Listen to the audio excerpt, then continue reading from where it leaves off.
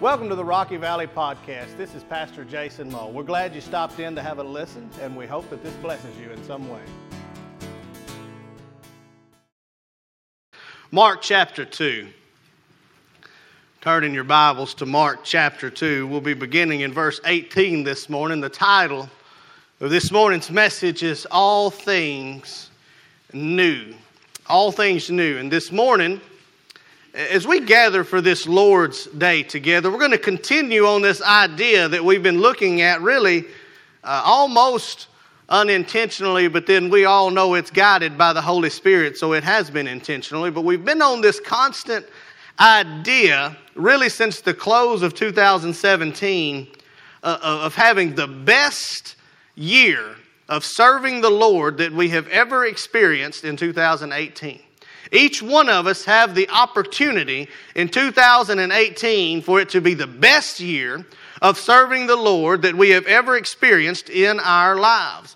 And one theme that has been continuous through all of these messages is a focus on Christ. Now, I know that seems like a generic idea for a pastor to stand up and say that we should focus on Christ. That should be painfully obvious, but we're going to look that we need to have a focus on Christ, a commitment to obedience in His ways, that we might see Him working in our lives. And so today we're going to look to a passage, a couple of topics I believe jump out of this text at us, and we're going to look at it together this morning. So would you please stand in honor and reverence to the holy words of our holy God from the Gospel of Mark chapter 2, beginning in verse 18.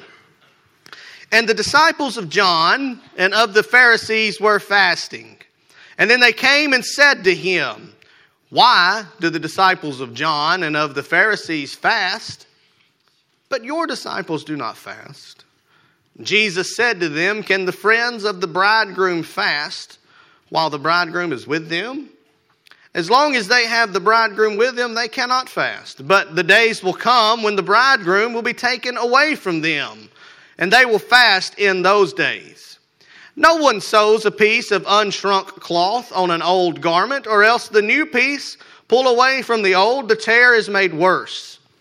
And no one puts new wine into old wineskins, or else the new wine bursts the wineskins. The wine is spilled, and the wineskins are ruined. But new wine must be put into new wineskins. Let us pray. Father God, we pray for what we cannot manufacture ourselves. God, we pray for what we cannot buy ourselves. God, we pray for what we could not bring ourselves. And that is for your Holy Spirit to run wild in our lives this morning. God, we pray that every song that has been sung was sung to your glory. And God, we pray that every word preached will be preached to your glory. God, you bind any spirit from this place that might hinder us from worshiping you. You take any thought from our mind that might captivate us that is not of you. And God, you change your people this morning. And God, we will give you the praise and the honor and the glory for all that you do. And it is in your sweet name that we pray, as all God's people said, Amen. And you may be seated. And now as we come to this place, just to make sure that contextually we stay together, we need to remember where we are leading up to this. Now, if you have been participating in your Bible reading plan that we have adopted as a church, I don't need to preach this to you because you already read it contextually, but just in case you may have not gotten there this week, you're going to have another opportunity to take off next week. I want to make sure we're on the same page heading into the end of Mark chapter 2 here. And so really the Gospel of Mark, if you look at the entire Gospel of Mark, you see that it is essentially a 16-chapter book that is broken up into two kind of halves. The first 8 chapters are written as a way of Jesus establishing His sovereignty or His kingship or His lordship. The last 8 chapters deal with the transition from Jesus establishing that He is king to Jesus going to the cross to claim His kingdom essentially. So it's kind of broken up into different chapters. So we find ourselves in the first 8 chapters of the Gospel of Mark here at the beginning, and essentially what is happening happening is Jesus and the writer of Mark are establishing that he is a sovereign king, that his lordship is in fact there. And so early he makes a chapter, a mention after he heals the paralytic. As he's healing the paralytic man, he makes a statement of this. He says, your sins are forgiven. And so we say that, why did he say that to them? They brought him to be healed. Why didn't he say just get up and walk? But Jesus makes a bigger statement when he says, first, your sins are forgiven. And the reason he's doing that is because no one but God could say that. And the scribes and Pharisees picked up on what Jesus had done. And they'd say, this man blasphemes. This statement could only be made by God. Who does this guy say that he is? And then just prior to our text this morning, we find that Jesus finds his way to Matthew or Levi in some of your translations it's written, but it's the same guy. He makes his way to Matthew and he sits and he eats with the tax collectors. And so the scribes and Pharisees, they say, well, who is this man that he's eating with the sinners? And Jesus said what to them? He said, I didn't come to call those who were already righteous. I came to save those who needed a Savior, those who were sinners. Another statement that only God would have the right or the ability to make. It wouldn't be a statement that a mere prophet could make. And so Jesus is saying things and doing things that establish that he is the king. And you ever notice, as you read through the gospel, that when Jesus goes about being Jesus, it just always seems to rub them Pharisees the wrong way. When he's doing these miracles, Jesus is going about doing miracles. He's healed a paralytic. He's already fed a multitude. He's done all kinds of things at this point in his ministry. And every time he performs a miracle, those Pharisees seem to be upset and rubbed the wrong way, that he just ain't doing it the way that they thought maybe he ought to do it. They're too busy being upset with the fact that he got out of his bed on the Sabbath to notice that he healed somebody miraculously. They are in the presence. Friends, they are in the presence of the Savior, and they're too busy being religious to notice. That's just matter of fact what they're doing. I'm just going to stop. This will be free preaching, by the way. You don't have to pay me for this one.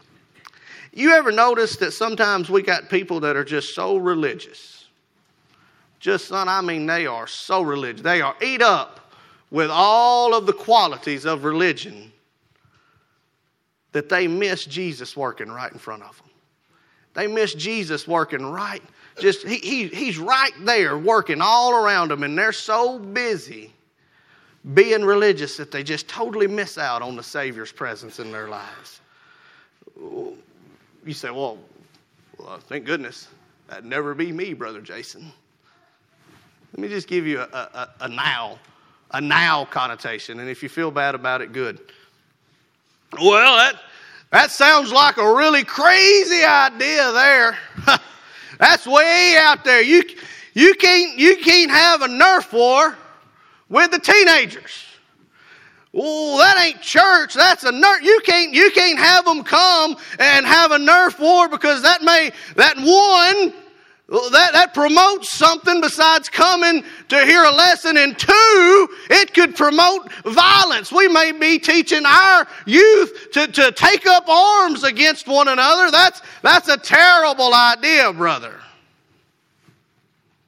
But what if I told you that far out there thought process of bringing the kids in for a Nerf war, that one of those little kids came to shoot a Nerf gun at his friend, and he got preached to about Jesus while he was there, and he got saved? Suddenly, that far out there idea, Jesus used it to work in our lives. But too many times, we're so religious that we say, well, no, we won't do that then, because it don't fit the mold of what we're supposed to do. My friends, Jesus can take all of these things and he can work them together. And we got to make sure that we don't find ourselves so Pharisaic that we miss out on the working of the Savior. Now, I just want you to know that was pre-preaching. I didn't need you to be timing me yet. I'm fixing to go. So we just needed to do a little groundwork before we get started. So the Pharisees, they get so upset with what Jesus is doing to glorify his Father. They get upset as Jesus is establishing himself, as he eats with the tax collectors and heals the paralytic. And so we find ourselves in a place where the disciples of John the Baptist come and they ask Jesus a question about fasting. And this brings us to our first thought from the text this morning. And that is that good things sometimes are made bad. Good things sometimes go bad.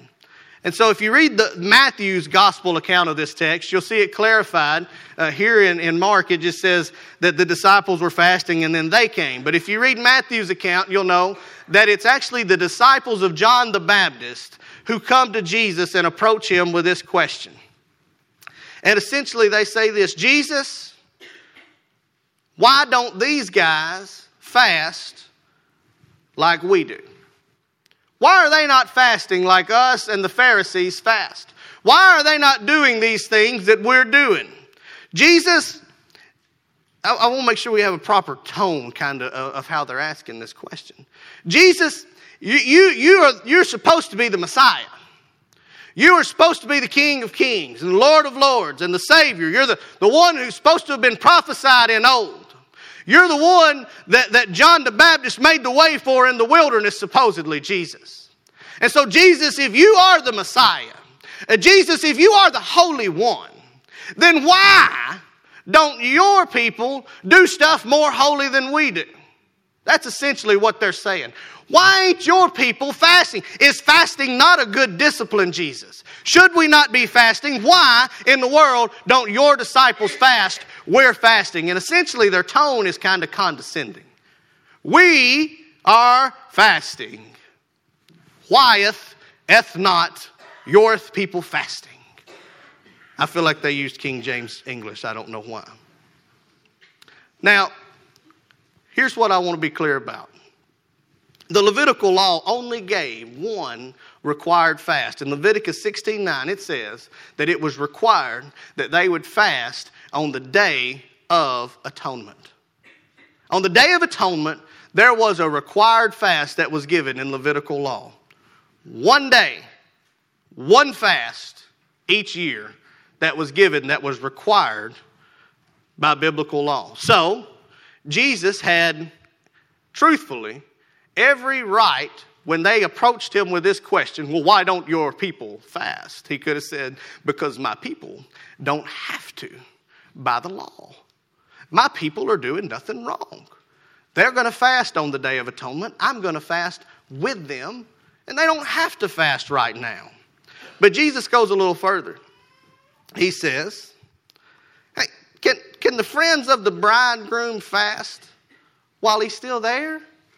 Can those who have come to join in the wedding, can they fast while the wedding is still going on? Would that be proper for them to do? Now keep in mind, in this day, a wedding was a big deal. All right, we've talked about this before, but a wedding's a big deal in the biblical times. In fact, you know, we sometimes, particularly men, and you just don't look at your wives because you're going to get in trouble.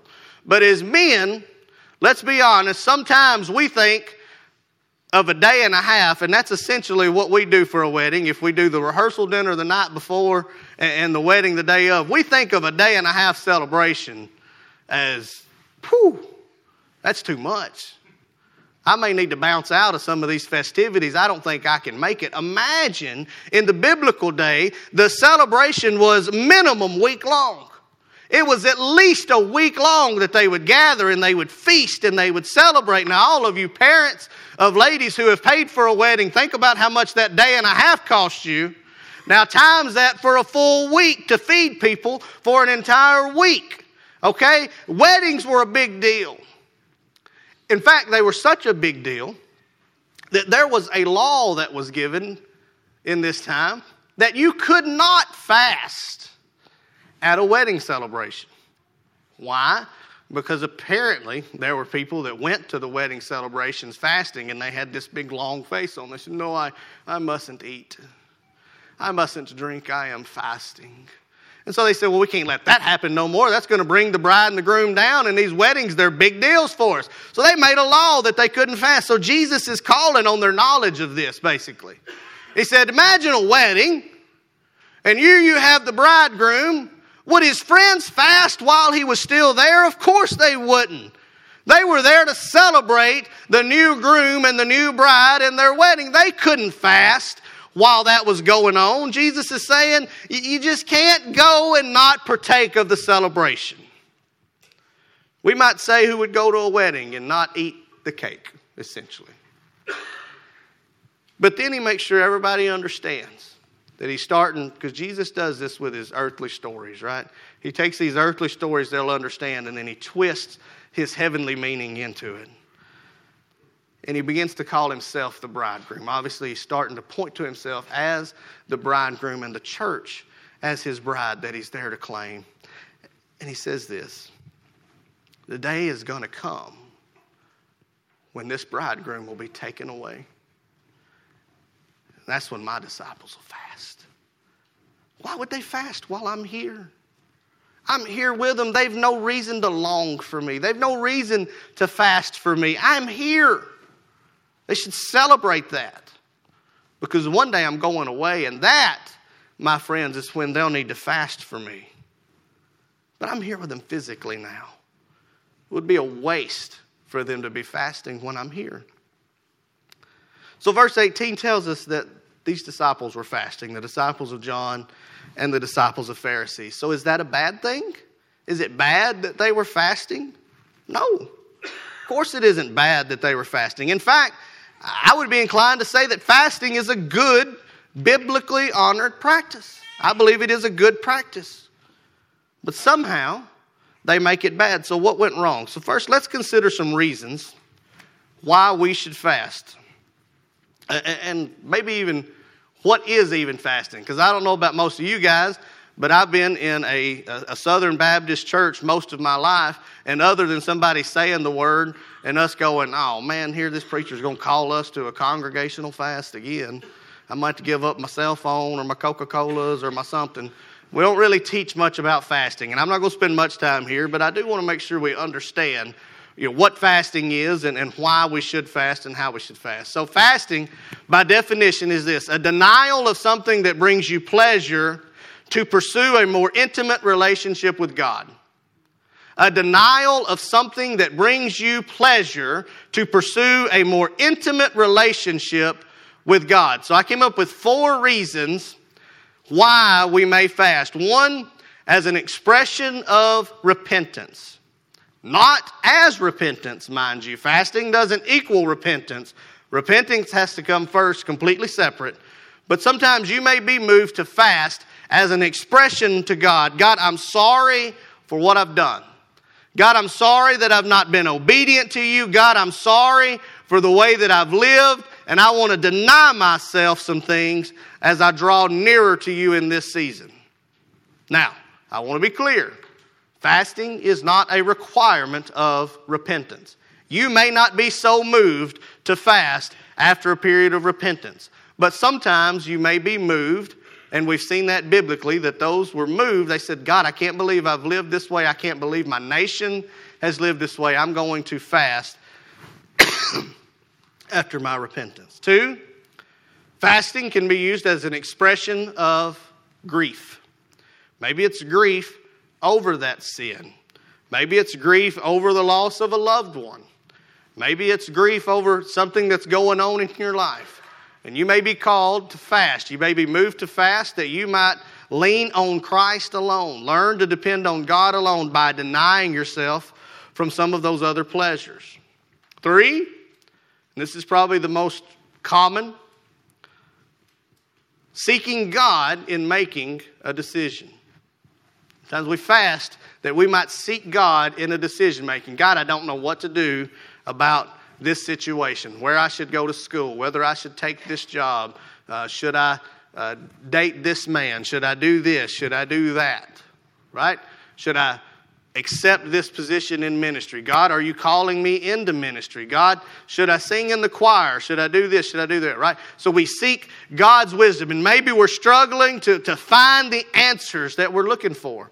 And so maybe we would go into a period of fasting that we would draw nearer to God as we seek His wisdom. And 4, an expression of a desire to see God's will done. God, I want your will to be done in my life, in my church, in my family, and I'm going to fast for a period that I might draw nearer and see what your will is. So those are 4 reasons that I came up with why we should fast. I'm sure if we put our brains together, we should come up with more. But essentially, here's what I want us to notice.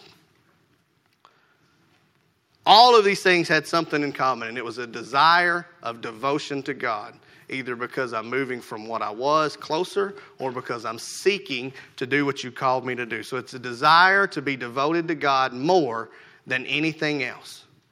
So why fast? Because we desire God more than anything.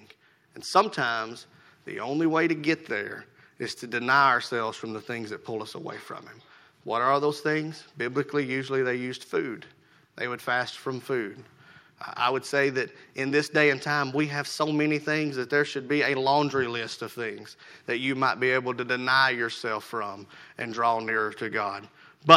So why did the disciples of John do it wrong? Why did they make it a bad thing? Why did they become condescending in it? Well, instead of making it about God, they made it about themselves, essentially. Instead of making it about God and the seeking of God's face and the desire to see God move, they made it an example of extreme religious activity. That's really what they did wrong. And sometimes we do this, don't we? Not just with fasting, obviously. We take something good, we make it bad, don't we? Exercise is a good thing. I wouldn't know very well, but some of you would tell me that exercise is a good thing, right? Do we agree? Those of you that started a workout plan first of the year, that next day you might not have agreed, but if you've stuck with it, you're starting to agree that exercise is a good thing. But if exercise becomes more important than your other responsibilities, and your family starts to suffer, or your work starts to suffer, or your other responsibilities start to suffer because you're doing too much of this good thing, is it a good thing anymore? No. Not for you, not in that season. Did the exercise change? No. It's still just exercise, but you've made it an idol. You've made it a bad thing. Work is a good thing. We have to work to make a living. We have to work to provide for our families. But if work becomes more important than God or our family or our other responsibilities, work, no longer a good thing, right? It's become an idol. It's become a bad thing. Those examples are easy. What about spiritual disciplines, though? Even our good religious practices can become a bad thing. What do you mean, Brother Jason? Well, I think we would all agree that reading Scripture is a good thing. We should all read Scripture. We should be in our Bibles. It's how God is revealed to us, is through His Word. It's a good thing. But if we begin to lord it over others and hold them back, what do you mean you didn't read this week? Not only did I read 7 extra chapters. Slacker. Not only did I read, but I read all morning long on my day off. Bad thing, right? Suddenly, reading the Scripture has become a way for you to show how religious you are instead of a way for God to speak to you. Well, in my 5th prayer session this morning, I mentioned all of those with the flu by name. Well, in my first one that I squeezed in the car on the way to work at the stop sign, I just said, God be with all the people that got the flu. My bad, I didn't do as religious as you did.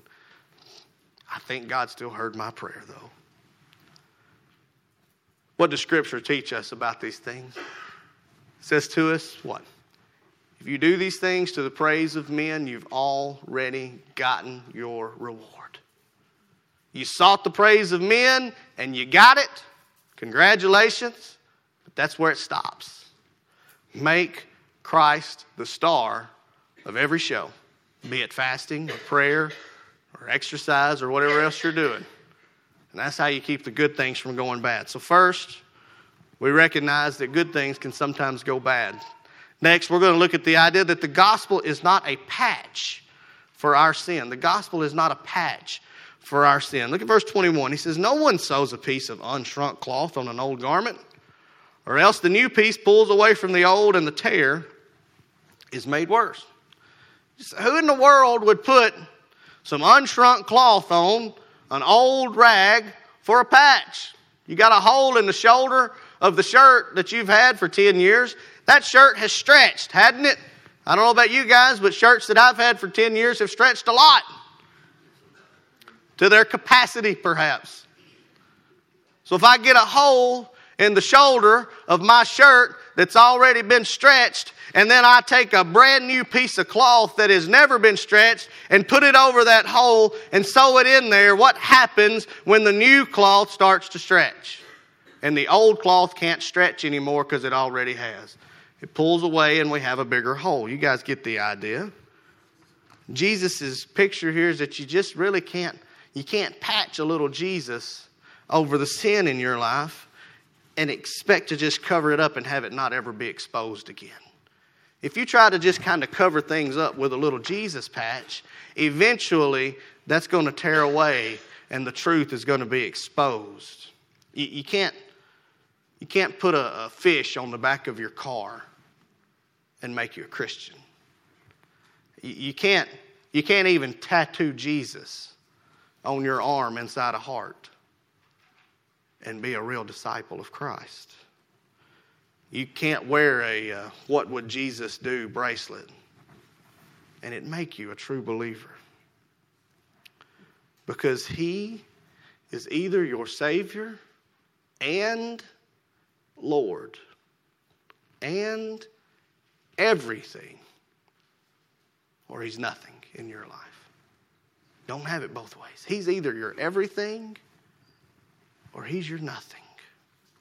We can't patch our sins with a little Jesus. We can't hide our sins and go to church and say the right things and do the right things and cover them up. You can probably fool me. I'm not all that bright. You can probably fool your other church members. They're not all that bright either. But you know who you can't fool? You can't fool God. He sees right to the heart of man. Those of you that were offended by me saying you're not that bright, I'm sorry. I did say I'm not bright either. You're very smart. God sees right through to the heart of man. You can't hide it. We can hide it from each other. You can hide it from your family. You can hide it from your best friend maybe, but you can't hide it from God. And who are you looking to please? Me or God? Who are you looking to satisfy? Me, the other church members, or God? We can't hide our sins. We can't patch them over. But you know what else we can't do? We can't eliminate them either. Not on our own. Jesus is the propitiation or the payment in full for our sins. He's the one who excuses our debt of sin, and we just can't do that on our own. Scripture tells us that there is only one name under heaven by which we must be saved, and that is by the power of the name of Jesus. There's power in the name of Jesus. I love that song. What's it mean to be saved? To be forgiven of our debt of sin and to be reconciled to our holy God. To be made right with God. How can we be made right with God? To be forgiven of our sins. How can we be forgiven of our sins? By Jesus Christ alone. Not by a Jesus patch that we get on the way out the door on Sunday morning or Wednesday night. But by repenting of our sins. Not hiding our sins. Big difference. Big difference between repentance of sin and hiding of sin. Hiding of sin means I cover it up in my back pocket when I walk in the door and I don't let anybody know what was going on. Repenting of my sin means I am so moved by how bad I am that I want to turn from that sin and change. That don't happen on our own. That happens through Christ alone. See, sometimes we think that Jesus paying our sin debt kind of means the punishment has been written off. Kind of like if you get in trouble at school. I know none of you have ever gotten in trouble at school, but I may or may not have gotten in trouble at school a time or two. And you get to the principal's office, and maybe the principal says, well, I know your mama, so I'm not going to paddle you. He didn't say that, but that's what he meant. My punishment was just excused, right? My sin punishment, it's never been excused. I may not have to pay it, but it's never been excused. See, my friends, if God is a just God, and He is, then when He says that all sin must be punished, He means that every sin must have His wrath poured out upon it. So when we accept Jesus, our punishment isn't excused. It's paid by someone else, and that's Jesus Christ. But the debt still had to be paid. It's a matter of will we pay it on our own, or will we accept what Jesus did on a bloody wooden timber on a hill called Calvary. Jesus says you're mine once you've been saved. And the punishment of your sins was paid on Calvary's hill. And that brings us to our final point this morning. The gospel of Jesus makes all things new. Look at verse 22 with me. No one puts new wine into old wineskins, or else the new wine bursts the wineskins, the wine spilled, the wineskins are ruined. But new wine's got to be put into new wineskins. A lot of story about skin and wines right there, but essentially this is being said. In that day, they literally used the skin of animals to put the wine into. And when you put the wine into the animal skin, and you closed it up, the chemical reaction in the wine, as it fermented and changed, it would expand. And the skin would so expand with it. Now, just use your imagination, much the same as you did with the cloth. Those of you who aren't sewers but are wine people. 2 of you grinned and admitted it. 4 of you looked down. Just kidding. Use this, think of it with me. If a skin had been expanded to its capacity by the fermenting of the wine that was on the inside, it had already stretched as far as it would stretch. And then you put new wine into it and sealed it up, and that new wine began to expand. Use your imagination, the wine goes everywhere. Now, that's a bad thing because the wine was used for a lot of purposes in that day. Purifying water. It was very expensive. It cost a lot of money. They used it at their wedding feasts, right? The wine was important. You didn't want to lose it. So you didn't put new wine in an old wineskin, and everybody in that day would understand that.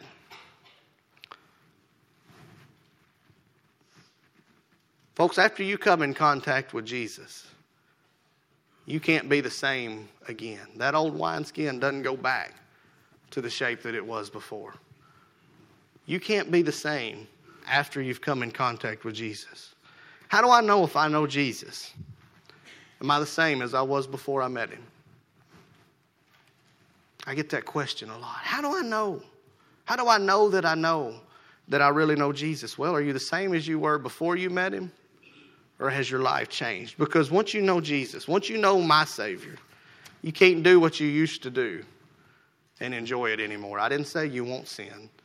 I said you can't feel the same way about it when you sin. You can't think how you used to think and not feel a conviction deep inside your soul after you come in contact with my Jesus. Because you can't be the same. Why? Because He is a transformational Savior. He doesn't cover up what you used to be. He makes you something new. And you can't do what you used to do and feel the same way about it anymore. Jesus is telling us something. I've heard this preached from the angle of the wineskins and what's put into them, and you can't put the same things in them that you used to. But if you look at Luke's account of this same story, he closes it out in Luke 5:39. He adds this line in Luke 5:39. He says, "Nobody, having drunk the old wine, immediately desires the new wine, because they think the old is better." So I feel like Jesus with this parable about the wineskins is pointing out something to the Pharisees and to the disciples of John the Baptist that he needs them to see, and I think he needs us to see it this morning, is that once Jesus comes through, everything's different. Once he's come into your life, everything's different. Once he's come into your church, everything's different. And so we're going to have a natural desire to do what? What we always did. It's what Paul talks about. Paul definitely knew the Lord, but he said what? I struggle to do the things that I know I should do, and I always desire to do the things that I know I shouldn't. Right? It's the great conundrum of the Christian. Why don't I do what I know I ought to do, and why do I keep doing what I know I ought not to do? I may have said that right. You know what I'm saying? Why do I sin when I know I shouldn't? Why can't I do the good things that I really do want to do good things, Lord?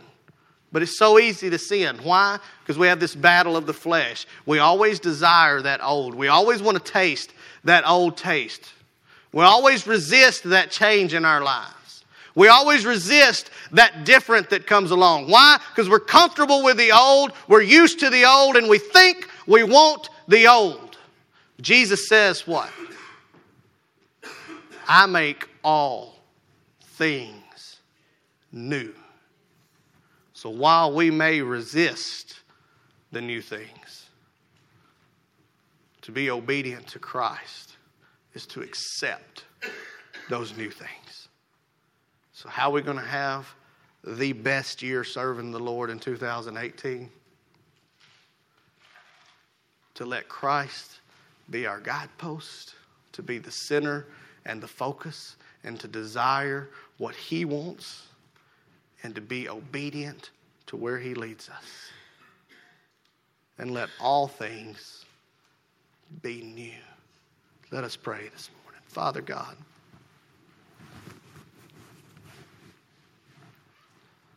God, we see this little story in the Gospel of Mark. If we're not careful, we read those 4 verses and we move on to the next. But God, if we look, we see a powerful punch that you've packed for us. And so God, for those in this house this morning who know you, who call you Father, who are saved, who have cried out and accepted you, but maybe struggling to do what you've led us to do, struggling to hear from you, struggling to know what you are leading us to, struggling with a decision. God, would you convict us this morning that we would come to your altar, lay these hindrances at your feet, and seek your face. God, if there be someone here this morning, somebody who's never accepted you as Savior and Lord, somebody who's never had the punishment for their sins placed on you, Christ, God, would you give them the courage and the conviction to stand and say, I will trust in Jesus this morning. I don't want to pay for my own sin. I want to take what Jesus has already done. And I want you to be my Savior and Lord. I want to be a new creation. I want to be made new this morning. Because Jesus, there's no other name under heaven by which men are saved. So help us to cry out to you this morning, Jesus. It is in your precious, healing, saving name that we pray. Amen. Thanks again for joining in. We sincerely hope that this has blessed you in some way. If you have any further questions, feel free to give us a call or check us out on the web at www.rockyvalleybaptist.org. Thank you and have a blessed day.